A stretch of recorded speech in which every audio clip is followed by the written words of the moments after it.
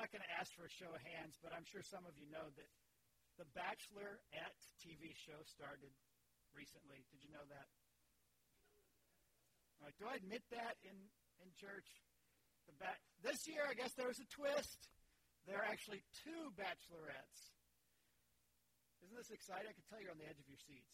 2 bachelorettes, and one of the first things that happens is the guys get to vote on to which bachelorette they'd like to have the privilege for the next however many weeks of trying to win her affection. Like I said, I'm not going to ask you if you'll watch it. I don't, for the record. You're not convinced, are you? I do not, I promise.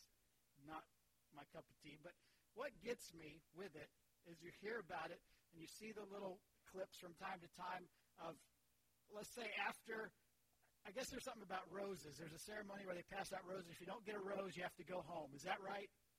Am I pretending I don't know enough about it well enough? Okay, just checking.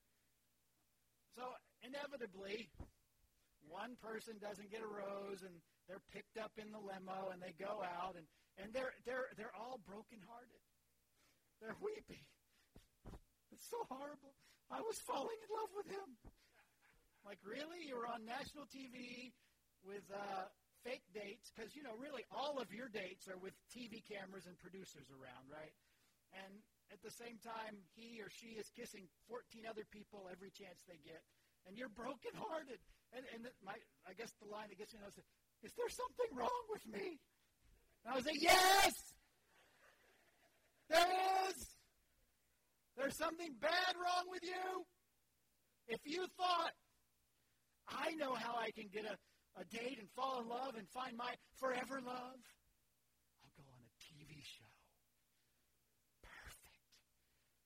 It'll be awesome. Really? You don't watch it? We'll just leave that alone then. It is fascinating to me that, I missed something now. Fascinating that dynamic that happens. And when I think about that and I see or hear about those people in that limo, just is there something wrong with me? Again, I want to say yes. And here's the thing we all need to understand, and this is sort of the taking off point. There's something wrong with all of us. In fact, look at the person sitting beside you. There is something wrong with you. Just go ahead and tell them. Now, if you want to say there's something bad wrong with you, I'm going to let you pick that up. There is something wrong with all of us. With that, in fact, let me add a little, I guess, qualifier. Without Christ, there is something wrong with you. In fact, we want to start today in the book of Ephesians, chapter 2. And what we're going to find when we read these first few verses together is the list of things that Paul says describes us. These are not happy things. These are not good things. These are not things that we would brag about. In Ephesians chapter 2, verse 1, he says this, as for you, you were dead in your transgressions and sins, gratifying the cravings of our sinful nature, verse 3 as we're jumping ahead, and following its desires and thoughts. Like the rest, we were by nature objects of wrath. Just in those few verses, what does it say? You are a sinner. You have sinned or have transgressed or have trespassed. You have broken God's law, his perfect standard of justice and righteousness and holiness. Everybody has broken. And we've done the exercise before that comes out of The Way of the Master and Ray Comfort where I say to you something like this. How many of you have ever told a lie? Raise your hand up high. Very good. If your hand isn't up, you're a liar right now. Amen. What do you call somebody who tells a lie? A liar, yes. Have anybody taken anything that wasn't yours? Anyone at all ever taken anything that wasn't yours? Yes, I remember as a kid I took something that wasn't mine. It was in Miller's supermarket. It was a pack of gum, and I was with my grandmother. And I took that pack of gum because I thought as a 3-year-old I deserved it, and I walked out, and Granny found it, and she walked me right back in and said, you're going to apologize to Mr. Miller. Yes, I've taken something that's not mine. What do you call somebody who takes something that's not theirs? You're a thief. It's not looking good for you so far. Jesus says if you've ever looked at a woman, guys, or gals, at a man Lustfully, you have committed adultery in your heart. Who wants to raise their hand and say, I have done that? Go ahead, raise them up high. Okay, good, just checking. They're in church, it's okay. What do you call somebody who commits adultery? They are a? You are all, by your own admission, lying, thieving adulterers. Thank God you're in church, right? We are all sinners. And that's just 3 of the things listed. Just 3. We understand we are sinners. And it says, because of that, we are spiritually dead. We are dead in our trespasses and sins. Our sins separate us from God. In the Garden of Eden, God said to Adam and Eve, if you eat of that fruit, you will surely die. And they ate, and while they didn't fall over dead immediately, we know that that began a process of separating them from God. We call it spiritually dead. And anyone apart from Christ is dead in their trespasses and sins. Now, I know most of us probably have some amazing testimonies. I've heard many people that give incredible stories of what happened in their life, the kind of lives they led before they were a Christian. And they did all sorts of things. But ultimately, it doesn't matter, quote, how bad you were before you became a Christian. The story of anyone without Christ is they are dead. And last time I checked, there aren't degrees of dead. You're either dead or you're alive. I guess we could say, in the immortal words of, yes, Miracle Max, you're mostly dead. No such thing. No Princess Bride. I keep thinking eventually. Just checking. You're either dead. When you're dead in your trespasses and sins, you are dead. And notice it says not only are we sinful and spiritually dead, but in verse 3 it says we are by nature objects of God's wrath. God has the right to pour out his wrath on us. A holy, righteous, just God cannot in any way conscience sin. And so sin has no place in the presence of God. It is against his very nature. And so we are objects by our sinful nature of the very wrath of God. And then the next verse has 2 of the most beautiful words in the Bible. Whenever you see these 2 words put together, they are wonderful things. After it says that we are sinners and we are dead and we are objects of wrath, it says this, but God. But God. That's true. No, don't you love a big butt? I mean, that didn't come out right.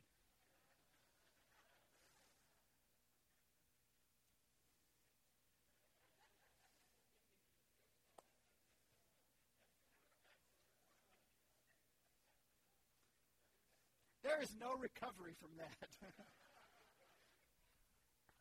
There's no, yeah. Well, let's pray and go home because everybody's going to say, come to my church. My preacher talks about big butts. Excellent. And this is a huge one. But God, he interrupts the flow of this picture. He jumps in to this horrible reality that we are sinful and dead and subjects to the wrath of God, and instead changes the narrative. But God, who is rich in mercy, and out of his great love for us, has made us alive with Christ, even when we were dead in transgressions.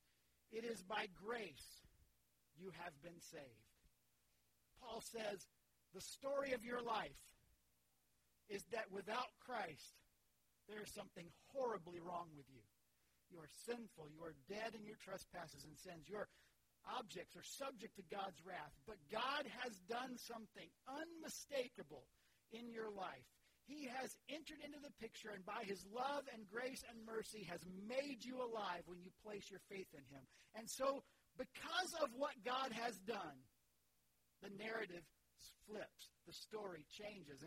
And I want to jump ahead a few verses now to verses 8, 9, and 10. 8 and 9 are good old Baptist verses, Ephesians 2, 8, and 9. We quote these all the time, but we often leave out verse 10, or we stop just short of verse 10. Verse 8, I learned it differently. I'm reading it from the New Living Translation for the record. You may be more familiar with other wording for it, but the New Living Translation uses these words: God saved you by his grace when you believed. And you can't take credit for this. It is the gift of God. Salvation is not a reward for the good things we have done, so none of us can boast about it. For we are, and here's what I want to talk about the rest of our time together, for we are God's masterpiece. That's the New Living Translation. Workmanship is the word that most translations use. We are God's masterpiece. He created us anew in Christ Jesus so that we can do the good things he has planned for us long ago. We are God's masterpiece. See, one of the things that we as Christians look at in that passage is those first two verses, 8 and 9. It tells us there is nothing we can do to be good enough. Now, we all try to be good. We're all told from a young age to be good little boys and girls. We're trained, our parents spend a lot of time and effort and energy correcting us when we go wrong and trying to keep us on the path of good. But no matter how good you have been, it's not good enough to somehow earn God's favor. In fact, you cannot earn God's favor because the story of your life without Christ is that you are sinful, dead, and subject to his wrath. But God inserted himself through Christ and did something you couldn't do for yourself when he sent Jesus. And it's by grace we have been saved through faith. This is the translation maybe most of you memorized. Not of works, not of yourself, lest anyone can boast about it. We can't brag that somehow I've done enough good to make God happy. It's not like this cosmic scale in the sky is up there and all your good works are placed on this side and all the bad things you do are placed on this side. And as long as the good is heavier than the bad, you make it. No, that's not the story of Scripture. The story of Scripture is God's standard is perfection, holiness, and we all fall short of that. But because of what Jesus has done, verse 10, we are God's masterpiece. We are God's workmanship. The Greek word for workmanship or masterpiece is the Greek word poema, which you can maybe hear the English word poem in. In fact, that's where we get our English word poem, is from that Greek word poema. And we are God's poema. We are a poetic expression of God's glory when he does a new work in us in Christ Jesus. We are God's carefully crafted product. Not anything I did, not my ability, not my skill, not my goodness, but only what God has created in me. The new work that he has done in my life through his son Jesus, do I become this reality. I become God's masterpiece. Not saved by my good works, but what does this say? We are God's masterpiece. We are God's workmanship, created in Christ Jesus to do what? For good works. And then there's this phrase, which God prepared beforehand that we should walk in them, or in that we should do. God already has a plan for what he wants you to do. Last week we said, as we started this series, Who Am I? We said, if you know who you are, you know what to do. If you understand who you are, it's easier to know what to do. And what this tells us is because God has crafted in us this new work and created us as his poema, his masterpiece, his perfect workmanship, that helps us understand how we're supposed to live out our lives. And what we do in living out our lives is simply trying to walk in the things that God has prepared in advance for us to do. Because if we are God's masterpiece, if we are God's workmanship, here's what I want you to know. You were created to fulfill the master's purpose. When God did this new work in you in Christ Jesus, he created you to fulfill his purpose. I want to look at Psalm 139. It's a beautiful passage in the Old Testament. David writes, and it tells us a little bit about ourselves. And in Psalm 139, let me turn over there real quick. David talks about what it meant to be created uniquely. And he says in verse 13, he says of God, for you created my inmost being. You knit me together in my mother's womb. What a beautiful picture of God's work from the earliest days of from conception on, God working and knitting together a child in the mother's womb. He says this, I praise you because I am fearfully and wonderfully made. Your works are wonderful. I know that full well. My frame was not hidden from you when I was made in the secret place, when I was woven together in the depths. Your eyes saw my unformed body. And then listen to this. What does he say? He says, all the days ordained for me were written in your book before one of them came to be. Certainly this passage is an incredible picture of the sovereignty and the omniscience of our God, that he knows more than we can even imagine knowing. His wealth and depth of knowledge of who we are and of life, the universe, and everything is unfathomable. But it says here, out of that great knowledge, he has all the days of my life ordained and written in his book before even I took my first breath, before one of them came to be. What an incredible thought. If you've ever held maybe that newborn baby as a parent, and you marvel and wonder at the potential of this life. You wonder what's going to happen in 5 years, 10 years, 20, 30 years. And then in a blink of an eye, you look back over 20, 30 years and wonder where it all went. How did it go from holding that baby in the hospital to seeing them off to college or into their first job or walking them down the aisle or holding your grandbaby now all those years later? All of that time. And to think, no matter how much you might hope for the best for your child, God's hopes and desires are so much greater than that for all of us. And it says in this passage in Psalm 139, all of our days are ordained for us. So we put that together with what Paul says in Ephesians. He says we are God's workmanship. We are God's masterpiece, created in Christ Jesus to do good works which were prepared in advance for us to do. When we know who we are as God's masterpiece and we face the different decisions or challenges in our life, part of knowing who we are is helping us to walk in the reality, where would God desire me to go? Where does God already know I'm supposed to go in this situation? If God, as the master, created me, he created me with a purpose. He created me, and here's what I love, too, about this Psalm 139 passage. All of your days are ordained. You are born in this period of time. You live these years of your life, these 70 or so years, 80 years that we hope to live on this earth.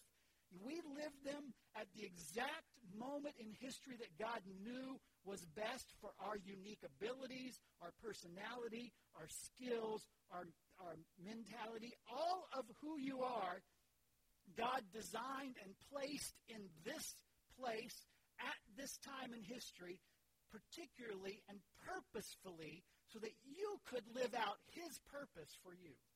Isn't that a remarkable thought? That God would know you enough and say, of all the ages of history, of all the thousands and tens and thousands of years, that he placed you in this age at this time because you are best able to serve him right now. You are best able to live for him right now. That should be a humbling thought. That should be an inspiring thought that God chose you for these days. As he said to Esther, or as Haman, or no, Haman's the bad guy in Esther, right? Mordecai says to Esther, who knows that you weren't made for such a time as this? And Psalm 139 says, you were made for such a time as this. You're walking this earth. You're living, if you are in Key Largo, or if it's not Key Largo, wherever you are, on purpose, because God knew all that you were and all that you would be before you took your first breath, and he put you here, and he's got lined out for you as his masterpiece, as the poetic expression of his glory, a life to live on purpose and for his purposes. And you know what happens if you don't know the purpose of something? You usually misuse it. Have you noticed that?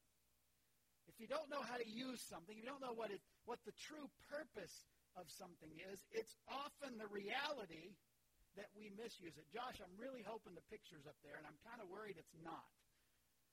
Oh. Man, it was a great picture. I wish I could recreate it. It's just not the same. Oh, well, I don't know what happened with that. I had a picture of two guys working on a construction site. One of them has a circular saw, and he's sawing a board, and he couldn't find a workbench, so the other guy's on all fours, and the board is on his back, and he's got the circular saw. Excellent, huh? That is not the instructionally appointed usage for a human body. If you don't know the purpose of something, you'll use it for the wrong thing. Okay, here's my second illustration. I debated using this, but since the picture's not here, I'm just going to go for it anyway. I had a cousin who was, let's just say, mean to his sister. To show how mean, he played sports, as a lot of young boys do. He played, I believe baseball was one of them. And in baseball, young men have a certain piece of equipment, athletic cup that they're supposed to wear that protects them from bumps and bruises. We'll just leave it at that. Well, he thought it would be funny to tell his sister that that was actually an oxygen mask. If there are any young men here, don't try this at home. He said, no, really it is. Go ahead. And I was in the house when he told her, and she put it over her mouth and breathed deeply. If you don't know the purpose of something, you will misuse something, whether it's a human body as that or other things. If you don't know, any of you like those? There's some great shows that show this too. How about Antiques Roadshow? Anybody ever watch that? Okay, one of the ones that gets me. We don't watch it so much anymore. Pawn Stars. You remember Pawn Stars? One of the things that we would talk about when we'd watch it, people would go into this pawn shop, and it's in Vegas of all places. And you know, when you're in Vegas, whatever. And people would take family heirlooms into Vegas. Like, this is the uniform my grandfather wore in World War I. How much is it worth? And we would think, wow, your grandfather fought in World War I or whatever it was, and that was the uniform he wore. And right now, you really want to play blackjack so bad that you're going to take that to a guy who's going to give you pennies on the dollar for it and sell it. Because if you don't understand the purpose and the value of something, you will misuse it. Let's go back to The Bachelor and The Bachelorette.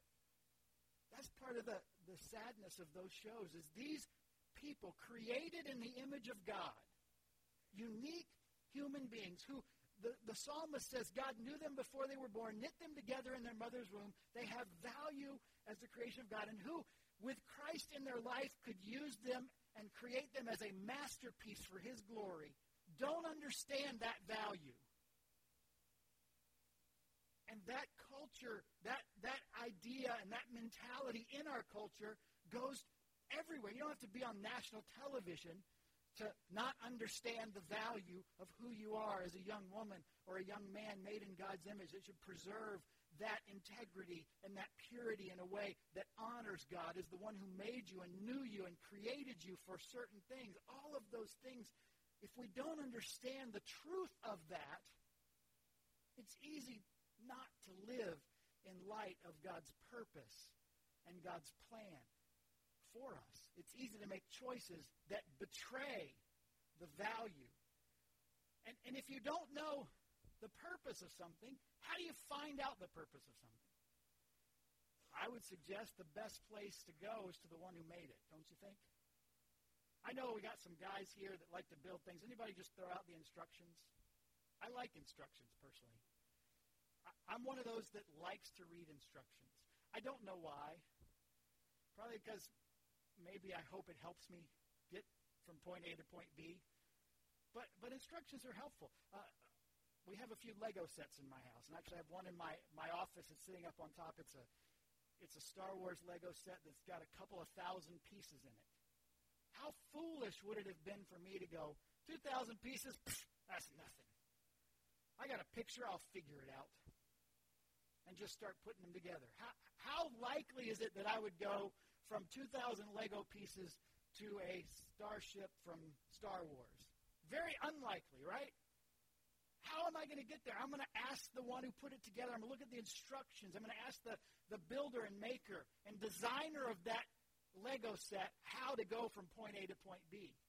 And the same thing, if God truly is the one who knew us before we were born, who knit us together in our mother's womb, who has all of our days laid out before we take our first breath, wouldn't it be wise to ask him, to seek him, to find out from him, what is the purpose that you have made me for? I want to live out the reality that I am God's workmanship, his unique workmanship, his unique created masterpiece, created for the incredible purpose and design of God, the poetic expression of the glory of God. Wherever I may go, that is part of my purpose. But not only are we created for a purpose, we need to understand that since he created us, we have everything we need to do everything God wants us to accomplish. Have you ever looked at somebody and said, oh, I wish I was like that? I wish I could, I don't know, pick something. I wish I could sing like that person. Or I wish I could build things like that person. I wish I could fill in the blank.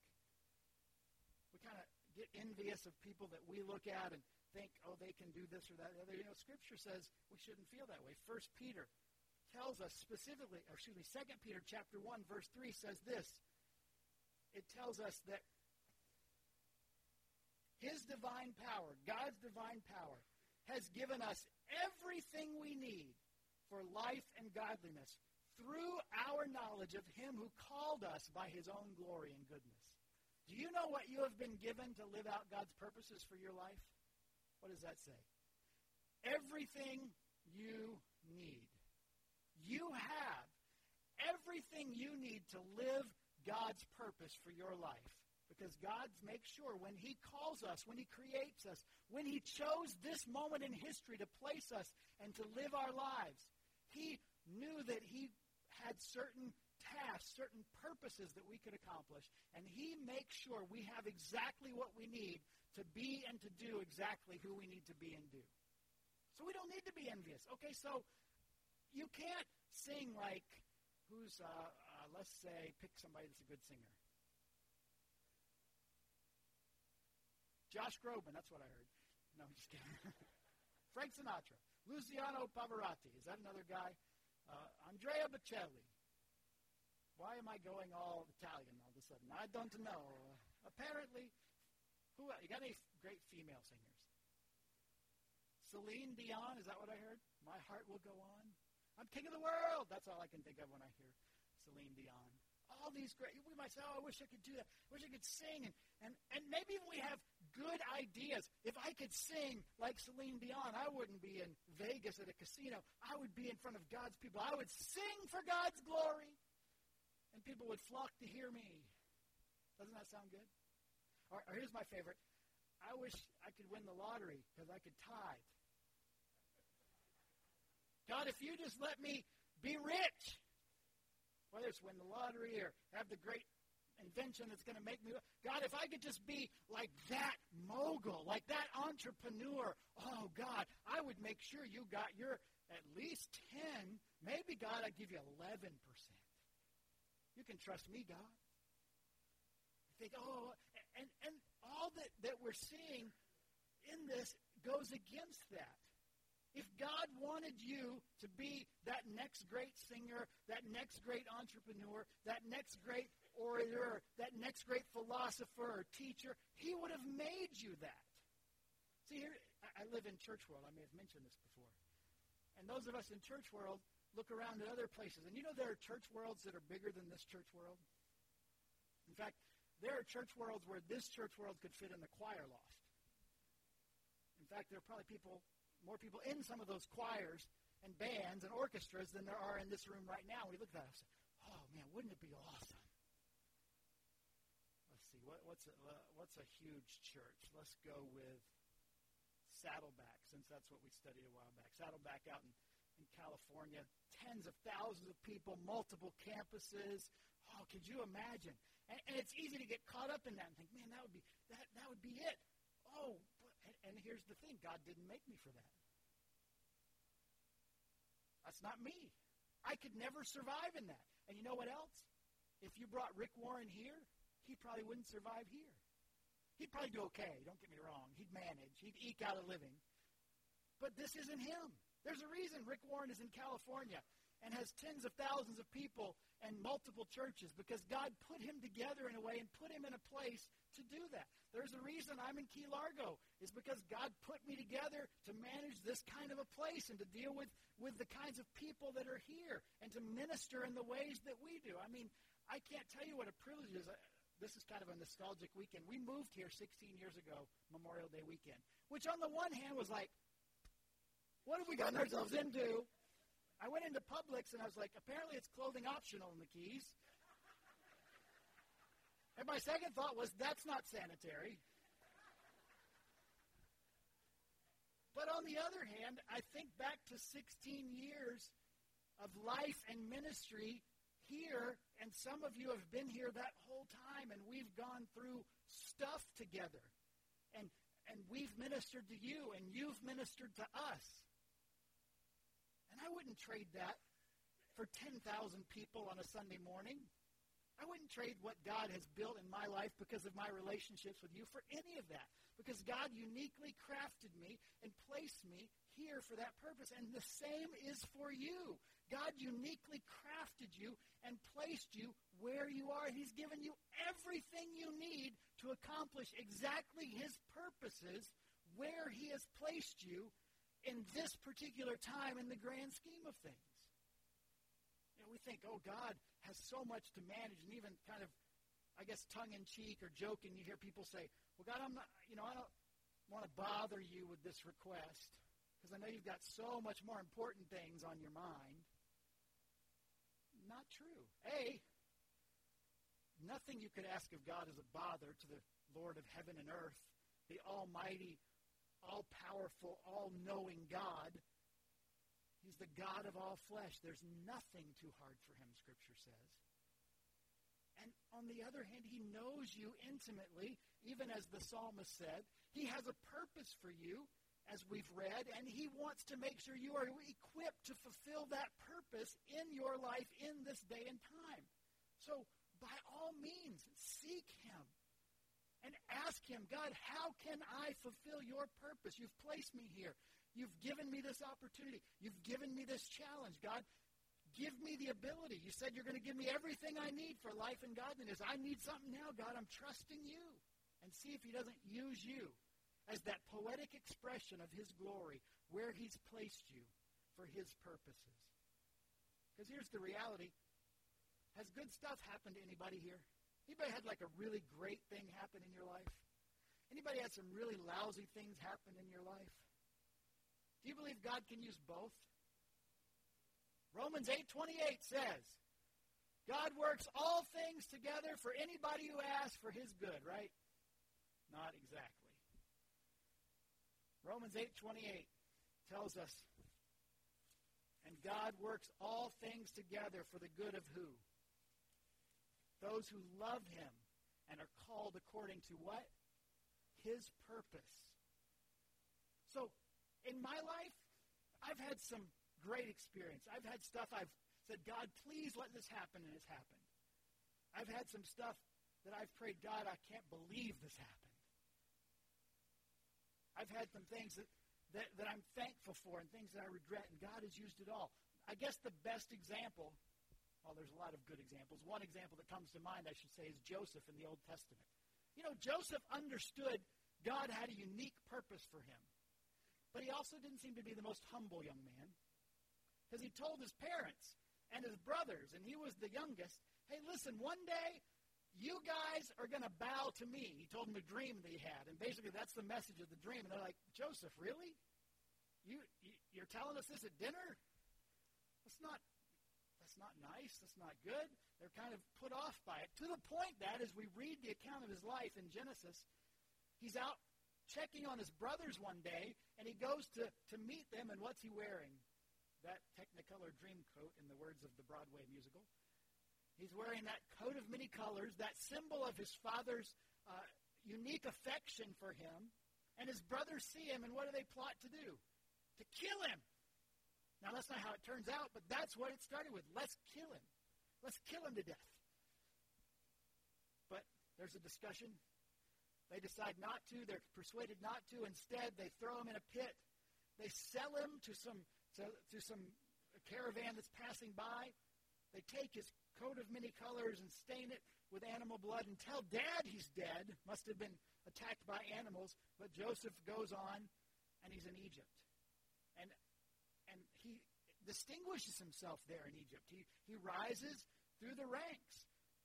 He gets, in effect, the great responsibility of one household, Potiphar's house. And then, just as things seem to be going, and he's thinking maybe these dreams are going to come through, Potiphar's wife develops a crush, makes a pass. Joseph resists. She lies about it and says, oh, you won't believe what he did. He came on to me. And where does Joseph go? From in charge of Potiphar's house to jail. And at the time is Joseph thinking, thank you, God, this is where I wanted to be. God, your purposes are being fulfilled in me. No. But even there, he distinguishes himself, and he rises again. He's given responsibility. And into the jail come a couple of people, the baker and the cupbearer of the Pharaoh. They have dreams. Joseph interprets the dreams. Joseph's got a thing with dreams. Eventually, word gets to Pharaoh, who has a dream that there's a guy in prison that can interpret his dream. Joseph brought before Pharaoh, interprets his dream, that there's going to be 7 years of plenty, 7 years of famine. He's installed as the one who will manage those 7 years and set aside the resources in Egypt so that when the famine comes, they're ready. The famine comes, Egypt's ready, Israel's not. Brothers go to Egypt to get some things, knock on the door, and guess who recognizes them? You're familiar with the story, right? There's Joseph. They don't know him. He knows them. He tests them a little bit. All in all, there's a big, happy, cry family reunion. And what does Joseph tell them? What you intended for evil, God meant for good. Joseph understood that God works everything together according to his purposes for those who love him and are called according to his purposes. God works no matter what. And that's the story of your life. That's the story God can write with your life. Because without Christ, what do we say we are? There's something wrong with us. Do we need to go back there? We're messed up. We're broke. We're sinners. We're dead in our sins, and we're objects of God's wrath. And then with Christ, God does unique work in us, crafts us as a poem that displays his glory for all to see. And we are called to live out his purposes. You know, another translation for that word poema, it's sometimes used in secular literature to mean tapestry. You know what a tapestry is, right? Just a huge, basically woven piece that's this great work of art. But have you ever looked at the backside of a tapestry? You know, you take that huge, expensive tapestry, maybe in places like the Biltmore, other houses of that nature. We were at, where did we go? Newport, Rhode Island. That's where it was. And they'd have these paintings and tapestries on the walls, and they are gorgeous. And they tell you how old they are, and they tell you what they're worth. If you were to just turn that around on the wall, it's not the same picture, is it? What's on the back of that?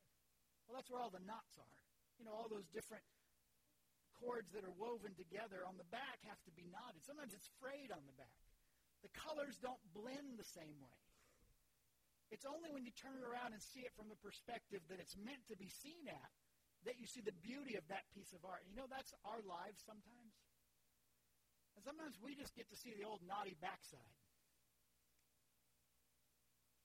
Exactly. I know. You're going back to the big butt, aren't you? I get it. That's the legacy of this message, I can tell. But you know what I'm saying? Sometimes when we see what's happening, all we see are the knots and the frays and the threads that don't quite match up. But from the perspective of heaven, and even maybe from the perspective of those around us who see our life, they see the intricacy with which God has put all of that together. The beauty, the poetic expression of God's unique work in our lives. Paul says, it's by grace you've been saved. It's not anything you've done. It's the gift of God, not of works. So you can't boast about it. For you are God's workmanship, created in Christ Jesus to do good works, which were prepared in advance for you to do. You were created uniquely by God through Christ's work in your life to fulfill his purpose. That's who you are. In Christ, restored, redeemed, useful, a masterpiece. Now it's our job to go out and to live out that reality this week. No matter what happens, the good and the bad, to be that person in that place God has uniquely placed you. Let's pray together. Heavenly Father, I thank you for your unique work in our lives through your Son, Jesus.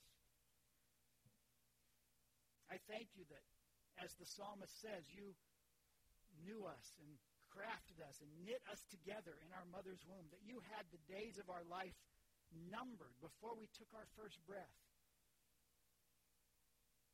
Lord, that we can be your unique masterpiece through the work of Jesus Christ in our life. And Lord, I pray on the one hand for those here who have never experienced the salvation and redemption that you offer through Jesus. Because, Lord, our lives without Christ are a mess, are marked by sin and death and wrath. But thanks be to God that you have done for us what we could never do for ourselves. And that by your grace and mercy and out of your great love, you sent Jesus to make us alive.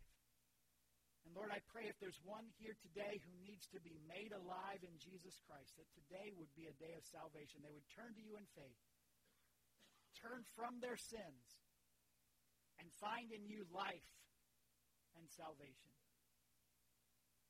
And Lord, I know there are many of us in this room who already know you, are already part of your family, who are Christians and saved. But God, we've forgotten that in that act of salvation, you have crafted us as your unique masterpiece, made for the purpose for which you've created us for. And Lord, I pray today that we'll be reminded of those great truths, that in Christ you have chosen us, and that you have placed us in this period of time because it best suits our ability to be useful to you. And that you've given us everything we could possibly need to fulfill your purpose. And that no matter what happens, because we are your children, you can work it for your glory. Lord, help us to live out those truths this week. Help us to be people who do those good works, not because they save us, but because you created us to do them. And they point people to the one who did that saving work in our lives. Lord, we give you now these moments of our invitation. May you have your way in our hearts and lives, and we pray in Jesus' name.